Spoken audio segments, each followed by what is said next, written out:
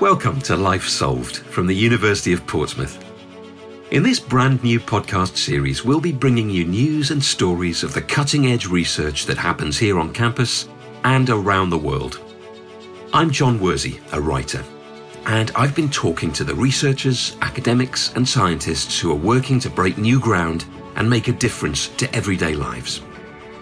We'll deep dive into topics of politics and society, medical science, the environment and technology. I hope you'll join me as I snatch interviews with these brilliant minds and explore the ideas that look set to change our world. We've been making this series during strange times, but the work of my Portsmouth colleagues has been ever more vital during the coronavirus pandemic. That's why we're starting with something a bit special. To launch our series, we've decided to speak to as many of our colleagues as possible to get their thoughts on how our world is changing and what ideas they have to help you adapt. Think of this as a bit of a coronavirus toolkit, if you like. I'm also going to be finding out how they're helping us adapt to the future and search for solutions to the problems that COVID-19 has created. We'll hear about Portsmouth's contribution to developing tracking technology for the coronavirus. We'll be talking about how people are connecting differently and adapting to new challenges under social distancing. We'll also hear ideas on managing ourselves and others under new conditions. Thanks for joining me for Life Solved, the Coronavirus Toolkit.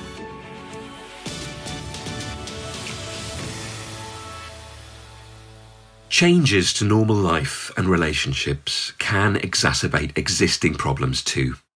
During the pandemic lockdown here in the UK, inquiries to a national domestic abuse helpline increased by 25%. I'm joined by Dr. Tamsin Bradley, Professor of International Development Studies, to find out what's behind this. Tamsin, thanks ever so much for giving us your time today. We're going to talk, obviously, about how your research relates to the coronavirus and what's going on in the world right now. But I thought it might be helpful if you would give us an overview of what your work is all about in normal times. In normal times, I'm managing and conducting research mainly in South Asia and parts of Africa, but also in the UK, looking at different forms of violence against women and girls. So that ranged from sort of different levels of domestic violence through to what we term harmful cultural practices. So things like female genital mutilation, but also harassment that's linked to practices such as dowry and bride price. So it's very much about trying to document prevalence, but understand what the triggers are for those forms of violence, and to also gather evidence around what works best in terms of challenging violence and ultimately what works best to end it. What sort of impact then have these abnormal times had on the sort of issues that you look at? What we know in terms of the global evidence base around triggers for violence is that in a situation of stress, of crisis, levels of violence spike and increase, and all forms of violence actually increase. So in the times that we're in now, obviously they're incredibly stressful for people across the globe. So predictions going into the COVID-19 context were that we would see spikes in levels of intimate partner violence. But we're also, even more worryingly, seeing spikes in different forms of harmful cultural practice. So we're seeing increases in female genital mutilation. We are seeing increases in child marriage. And these are really troubling trends that if we don't act now to reverse, is going to wipe out potentially decades of really positive global action and interventions on the ground. So this is the situation that we're in now. We predicted it to some extent, but the problem is always working within violence against women and girls is that the visibility and the priority of this area is often sidelined. You mentioned in times of stress, such as those that we're living in now, this is exactly the kind of thing that you would have and indeed did predict would happen. What sort of factors then contribute to rises in domestic violence and to an increase in things like FGM and child marriage? So in terms of intimate partner violence, it's stress at the level of the household. So it's tension and stress that have resulted from loss or lack of income, food insecurity, but also loss of status. So we're seeing in some contexts where men are unable to support their family financially, they find that they're no longer the breadwinner, and families are struggling in a very kind of day-to-day way to meet basic needs. That stress tips over into violence. So women are commodified, but also seen as objects of male control. So therefore they become the source or the focus for stress and tension, either blamed for the situation or just literally the focus for the outlet of that aggression. So in terms of practices such as child marriage and female genital mutilation, I mean, we've got some horrific cases, for example, in Kenya, of villages where there have been a mass move to cut girls under the veil of COVID, because COVID has meant that community development workers are not visible, are not able to interact face-to-face with communities in the way that they would normally. We're seeing health centres are shut for similar reasons. We're seeing schools are shut. So all of the mechanisms and relationships on the ground that actually serve to keep girls safe and to monitor moves towards, for example, marrying girls or having them cut aren't in place. I mean, you've talked about cultural change, which obviously is, a really long-term process, and I guess that is only slowed down when cultures have to focus on other things like a global pandemic. Are there actions that people can take now? You're obviously gathering huge amounts of data that will be really useful in combating these kind of situations in the future, but are there actions that, say if somebody's listening to this podcast and they are maybe feeling trapped at home with an abusive partner, are there things that people can be doing now? So I guess there's two dimensions to that question. Firstly, it's what can a person do if they're finding themselves in a situation of violence. In the UK, we have helplines, but it's not always possible for victims to reach out if they're living in close proximity with their perpetrator. We've had initiatives to create safe spaces, and now we're beginning to be able to move around a little bit more. It's possible for victims to access those safe spaces. So there's a combination, obviously ringing 999 in a very extreme situation. For those that are living around potential situations of domestic violence, we all need to be vigilant and take responsibility. And if we are concerned, to draw the support from the relevant services. We have a really good third sector provision in terms of responding to violence against women in this country. We're very lucky in that respect. It's still massively underfunded, and we haven't seen the levels of funding that we need. The second dimension, in terms of the kind of global rise in different forms of violence, really we have to keep this issue visible. It's absolutely critical that awareness is raised around what is going on. So using the internet, there's a number of forums and movements that have emerged, bringing together activists who are working at the grassroots together to share stories. So are there things that we could be doing to make sure that we're better prepared for a rise in domestic violence during future events, whether that's a resurgence of coronavirus or a different pandemic altogether? Yes, absolutely. I mean, it's about mainstreaming a violence against women approach within our pandemic response. So moving forward, we need to do work to ensure that we have a series of mechanisms in place. I mean, the most extreme is to ensure that we have enough shelter and refuge spaces, but also that we have mechanisms in terms of being able to quickly get women and children out of violent situations and into those safe spaces. So communication is absolutely critical. We've seen a jump in the use of hotlines and helplines. That's only the beginning. That's about somebody reaching out to a professional. We then need to be able to follow through with the safe referral mechanisms. Tamsin, thanks ever so much for your time. In isolation, it's easy to think of the current situation simply through the lens of our own experiences. But Tamsin makes an important point about how human behaviour and cultural norms are influenced by adverse events the world over. We look forward to finding out more about her work in a later episode of Life Solved. During worrying times, many have sought new ways to connect with loved ones, colleagues, and even a sense of normality in work and day-to-day life. We're also seeing how our need to stay connected is driving innovation in technology and lifestyle habits.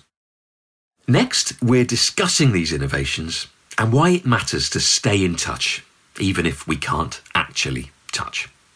Dr. Erica Hughes is academic lead in performance at the School of Art, Design and Performance, and Dr. Alice Good is senior lecturer in human-computer interaction.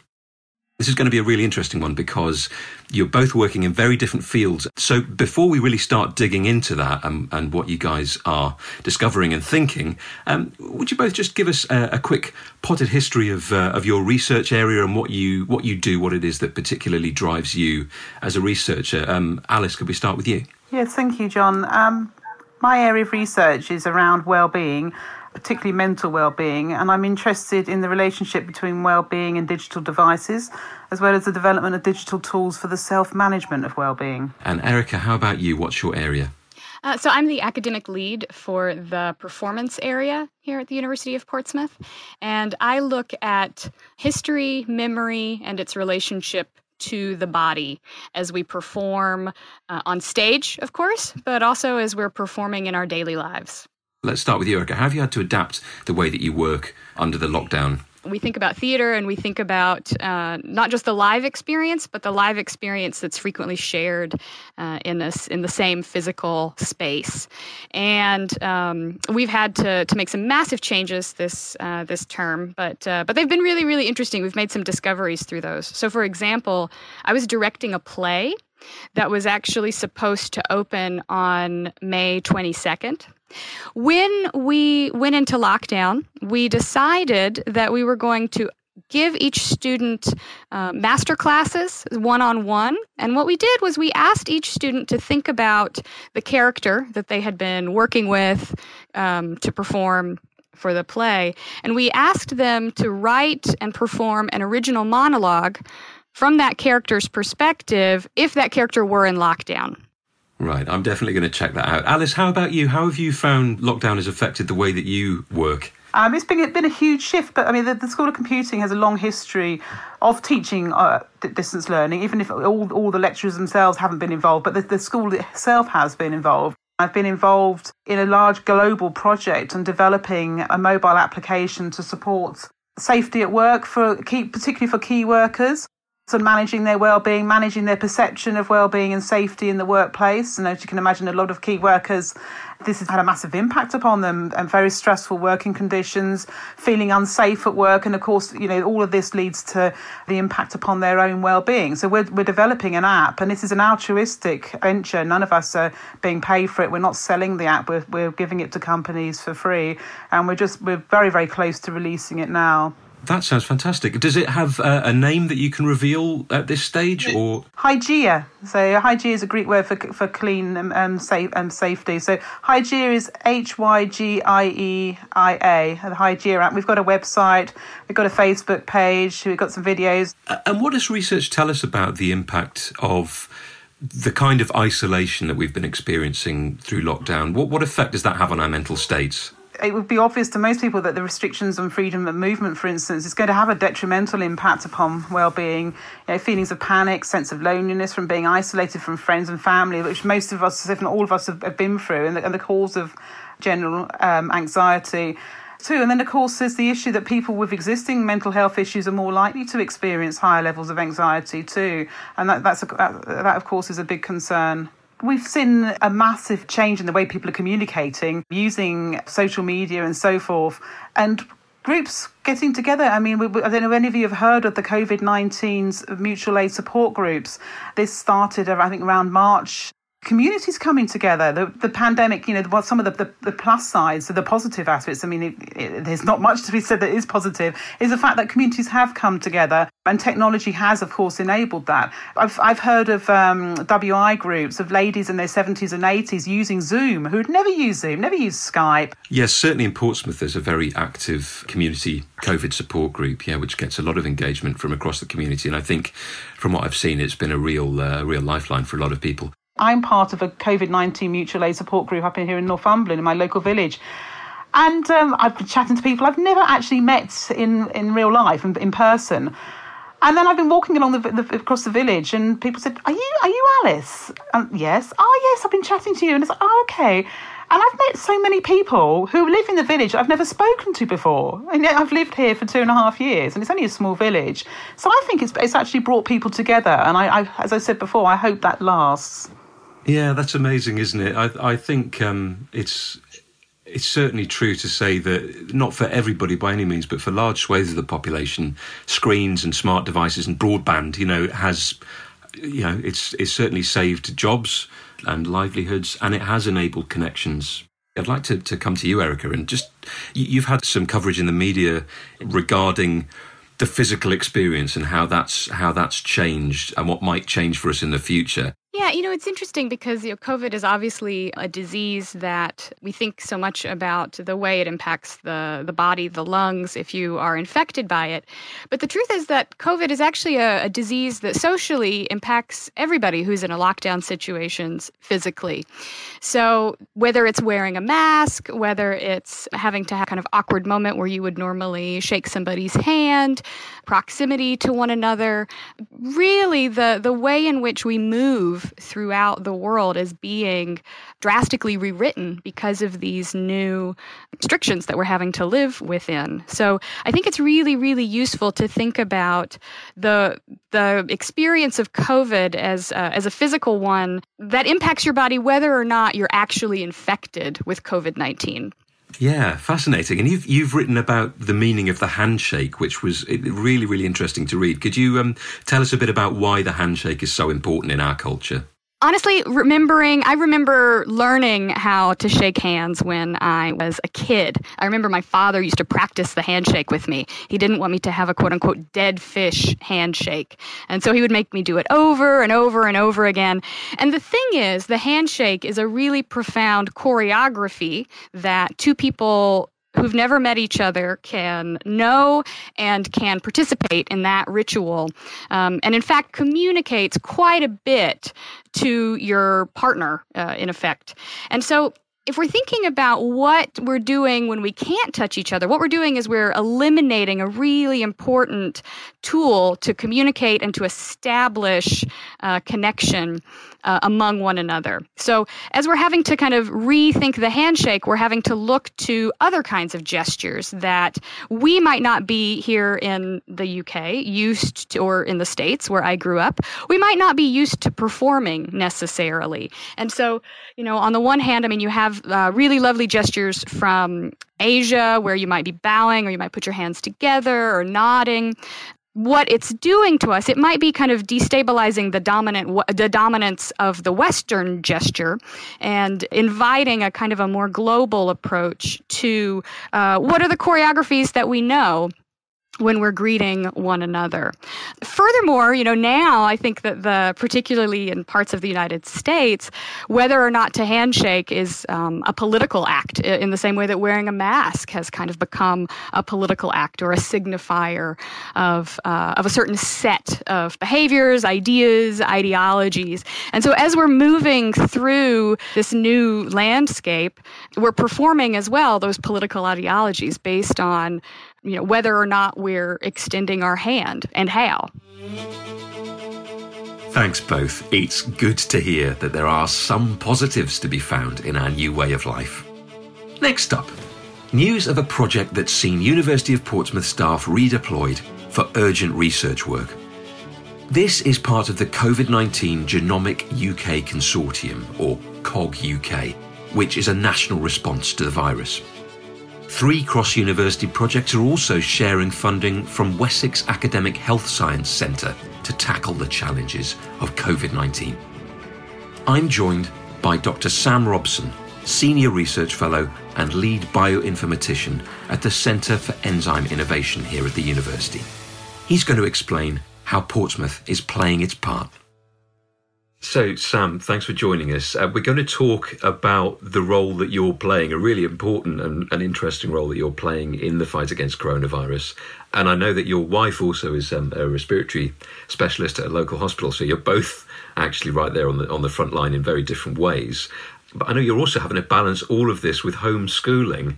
How have you found that? It's been very interesting, I have to say. It's been tough, there's no doubt about that. I'm sure a lot of people are in a similar situation where they're trying to juggle work life with homeschooling and with looking after a child.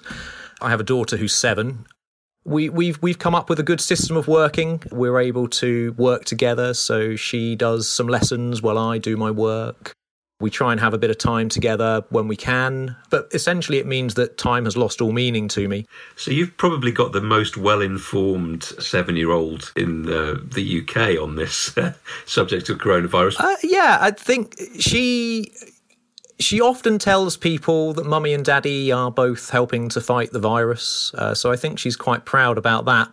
So, Sam, let's start with the real basics. What is bioinformatics? And why do we need it now? So I guess bioinformatics at its core is essentially doing biology using a computer. So it kind of sits somewhere between biology, computer science and statistics. My main area of expertise lies in looking at genomic data. So in particular, looking at DNA sequences. And obviously DNA is kind of the blueprint to life. It's what's contained in our cells and tells our cells how to make new cells, how to react to certain events that occur.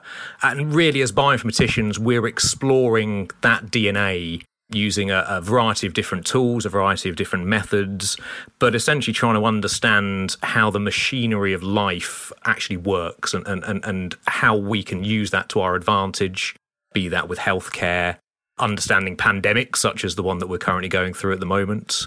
But, that's 3 billion bits of information contained in a human genome, and we can sequence that very, very quickly, which comes in very, very helpful for what we're trying to do at the moment, which is to understand a virus which has a much, much smaller genome. So the genome of the virus is about 30,000 base pairs in length, several orders of magnitude smaller than the human genome.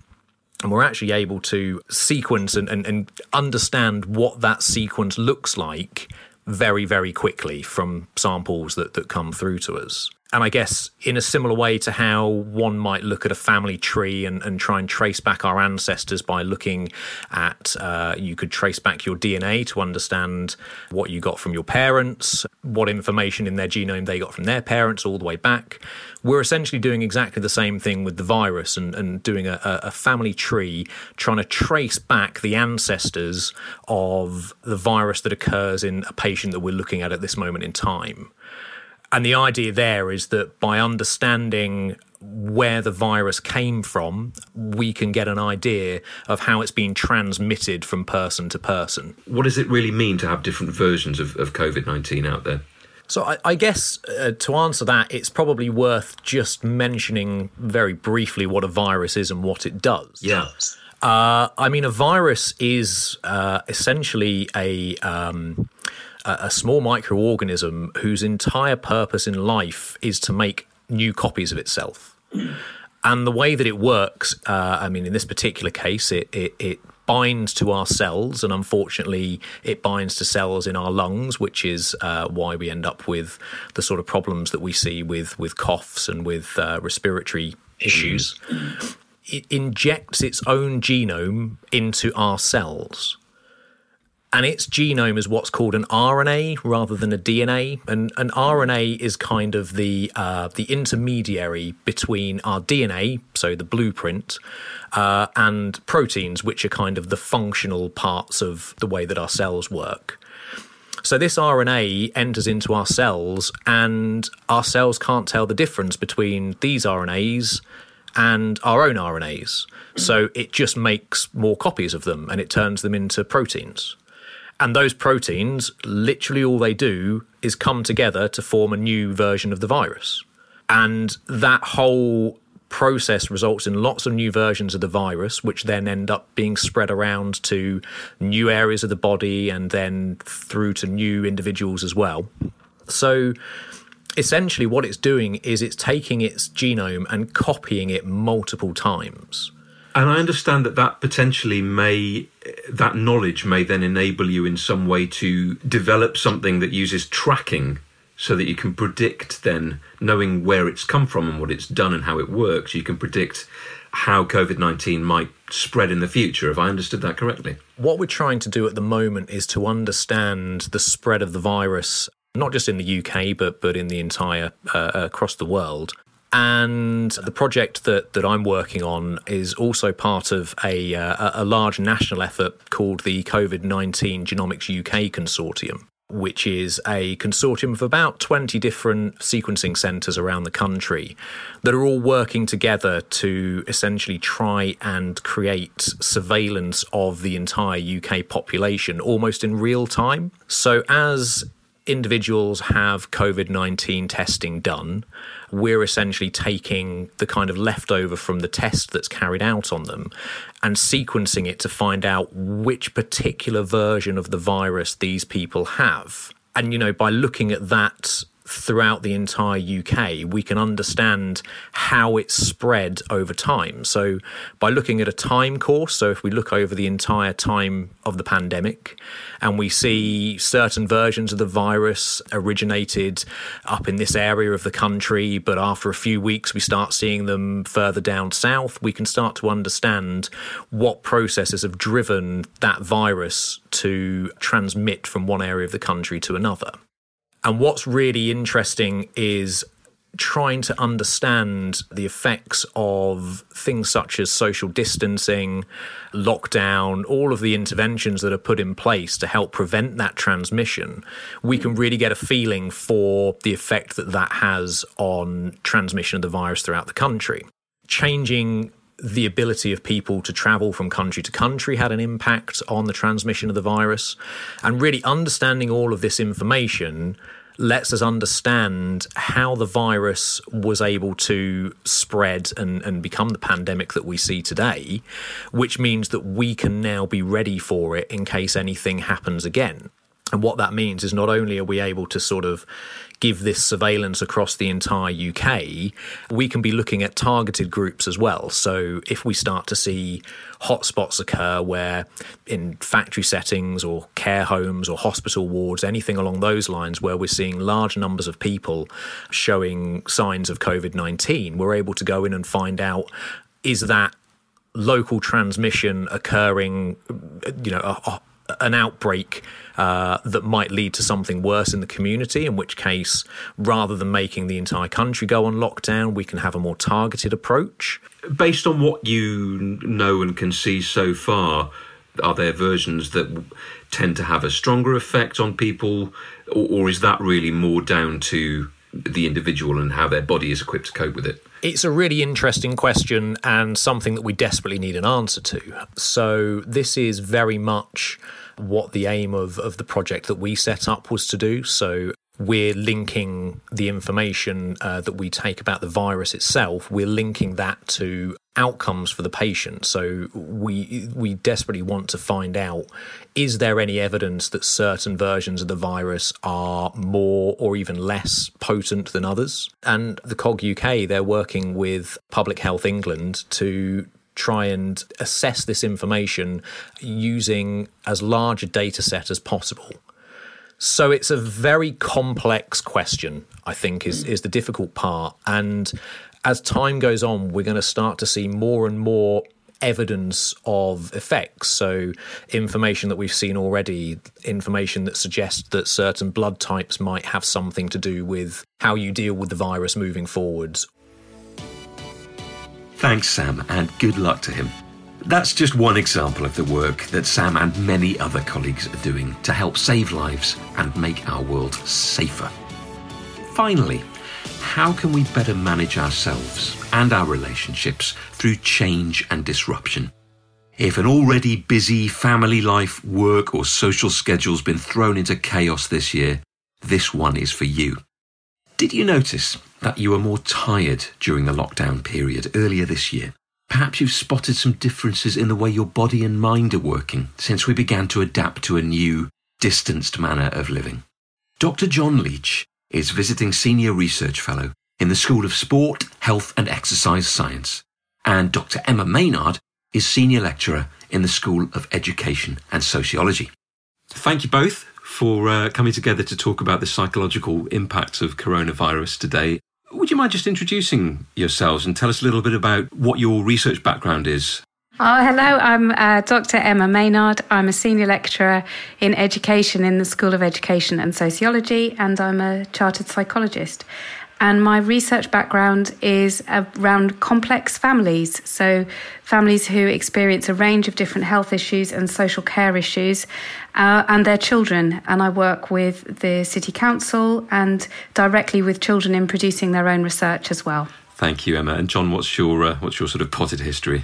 My main area of work is looking at the psychological aspects of human survival, how people survive, and more importantly, how they don't survive, and also looking at the cognitive and neurocognitive aspects of human performance in extreme environments. John, I'd like to start with you. Why were people feeling tireder than usual during lockdown? They were saying they were feeling tired. Not everybody was, of course, but actually it wasn't a tiredness they were experiencing, it was more a weariness. So you had a physical weariness that came on and a mental weariness.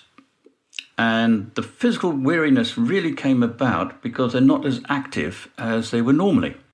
Whether you are positively active, as in going to the gym, doing hard work, running and that sort of thing, or more passively active, such as your normal commuting run. They're getting up in the morning and they're doing the things.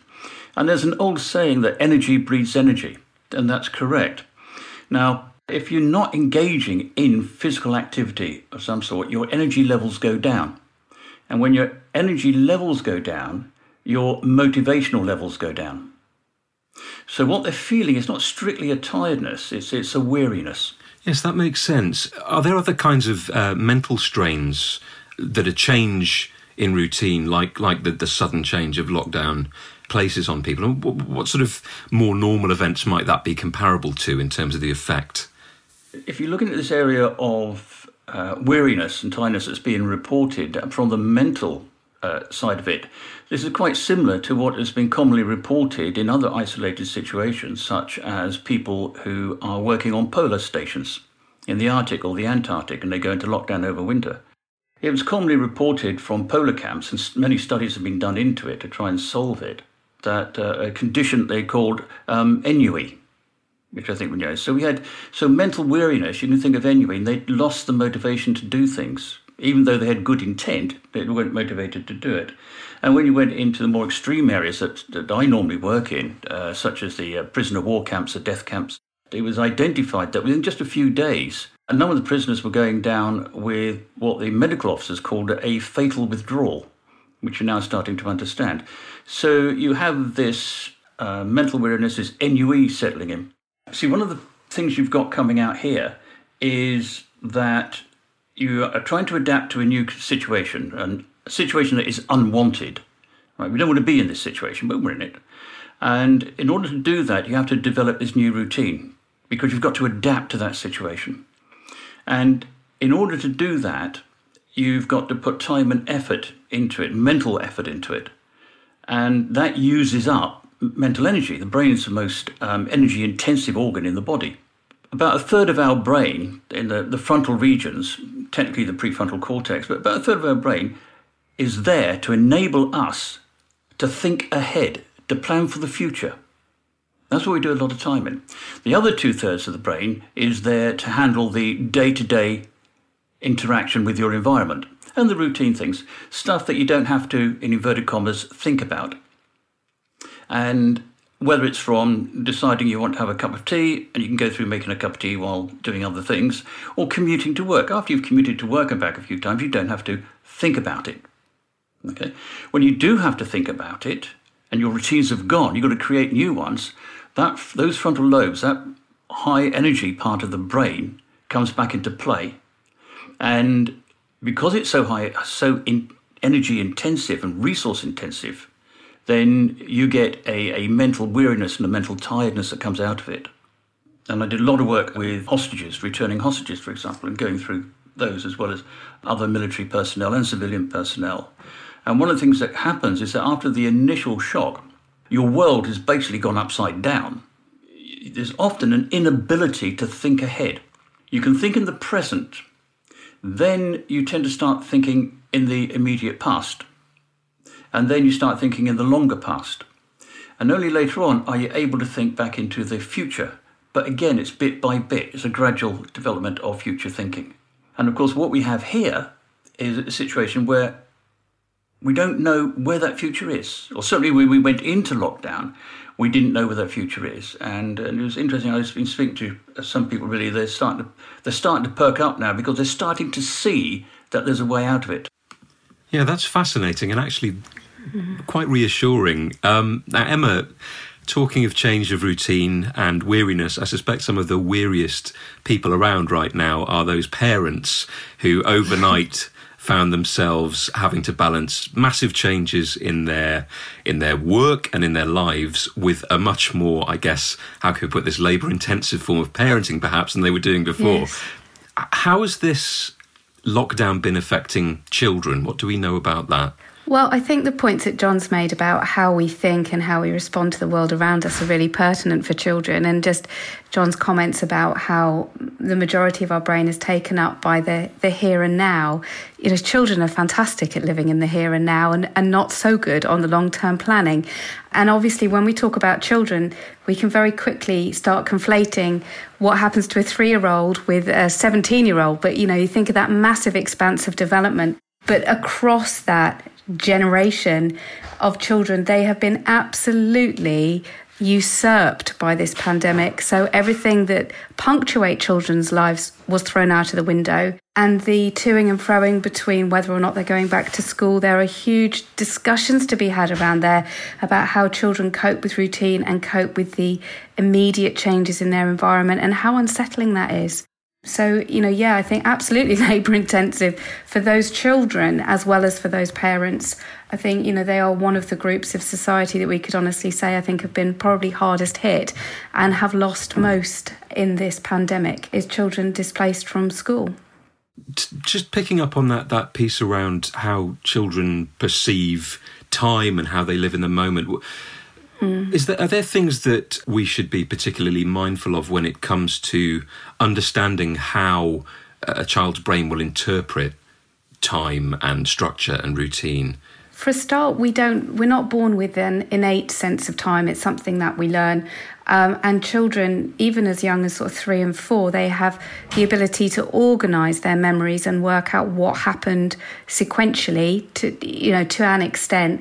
But also that heavy structure that comes into children's days organises their time for them, and it breaks them down very symbolically. So they have break times and play times, and bells go every 40 minutes, you know. So there are things that signify to them and also teach a management of their time.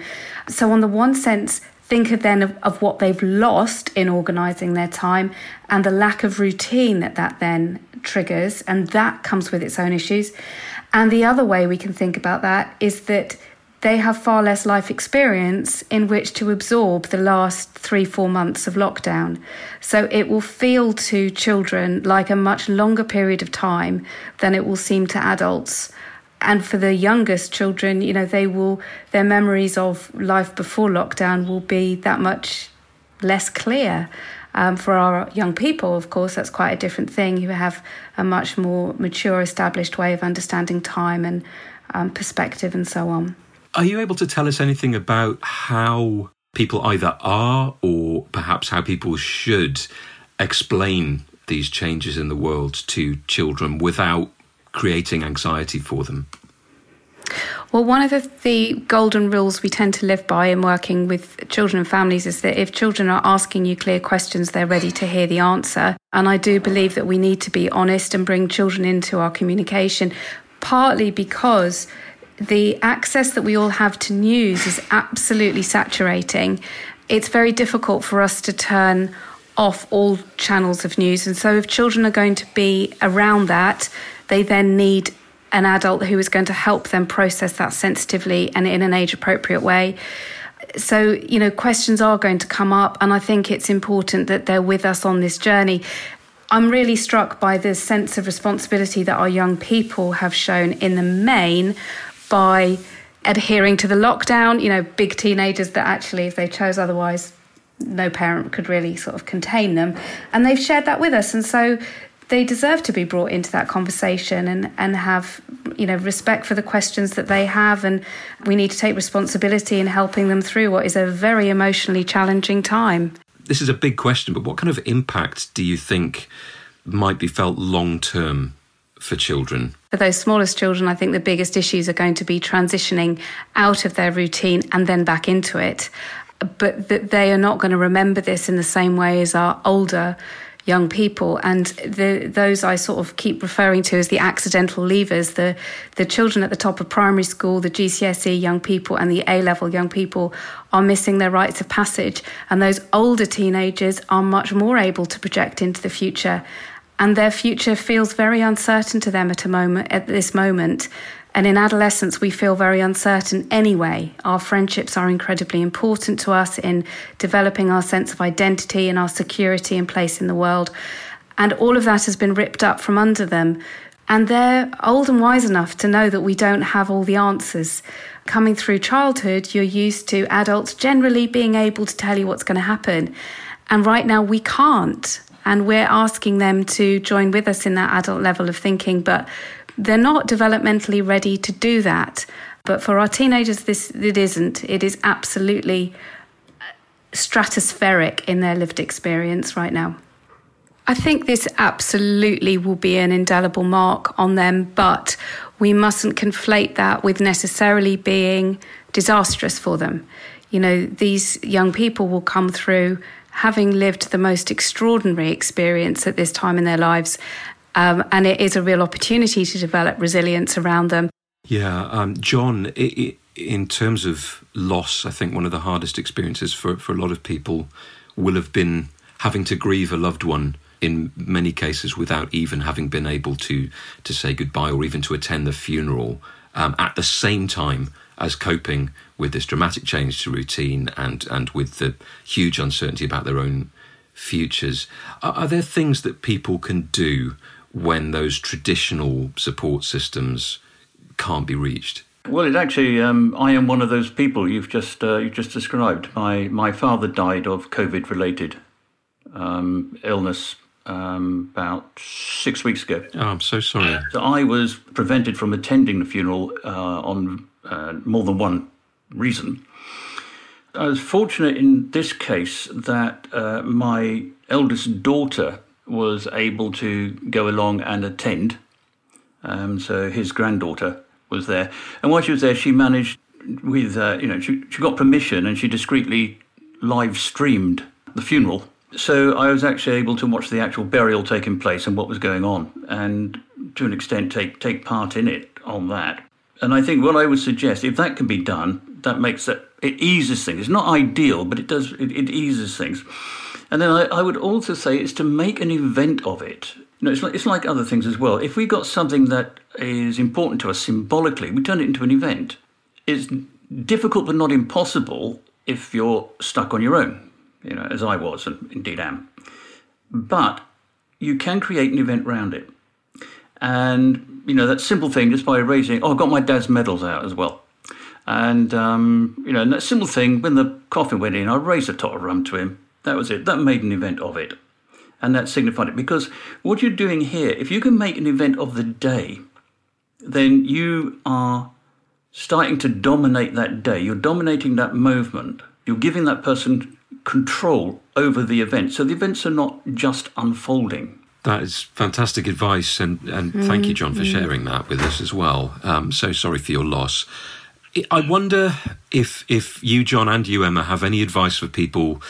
This has obviously been a really stressful, anxious time.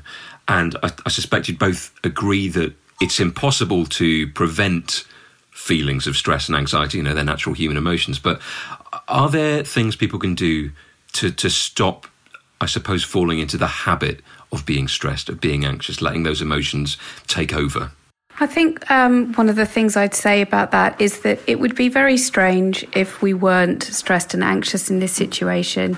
We're looking at a tremendous amount of threat on a global and unprecedented scale. So I think one of those things is about saying, do you know what? It's really normal to feel stressed and anxious about this, and that might help take away some of the panic that people feel when they're feeling stressed and anxious. It's actually, no, this is a normal response, and this is about, helping yourself keep safe.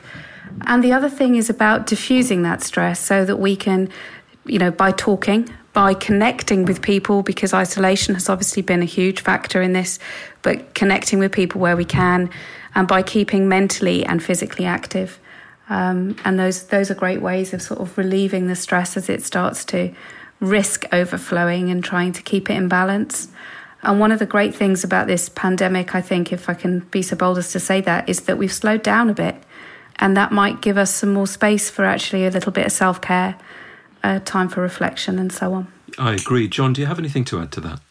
I would say, remember that this situation is temporary, and there'll be a new normal, but it will be a better new normal that is coming.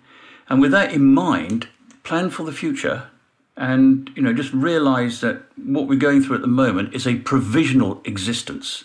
It's not a real existence, it's a provisional one. There is a coming out of it. And as I said a little while ago, find out those important days and turn them into an event. In both those ways, if you impose a structure and impose a routine on your life, then that enables you to take back mental and emotional control over your life. You've been excellent barometers for the future. You're pointing us in a very reassuring direction. So thank you ever so much, John and Emma, for your time. That's a pleasure. Thank you to all my guests for taking the time to talk. And thanks to you for listening to this special launch episode of Life Solved. I hope you found some inspiration and ideas to help you out. Here at the University of Portsmouth, we're continuing to respond to the challenges and developments of the pandemic by bringing together different ideas and expertise from across our disciplines. If you enjoyed this, then please stay with us for the rest of this series as my colleagues and I bring you interviews and insight on research that looks set to change our lives. You can subscribe to the podcast on your app of choice to get the next episode automatically. If you go online to port.ac.uk/solve, you can find our new magazine with plenty more stories and ideas to spark your curiosity. And if you want to share this programme, you can use the hashtag LifeSolved on social media. We'll catch you next time.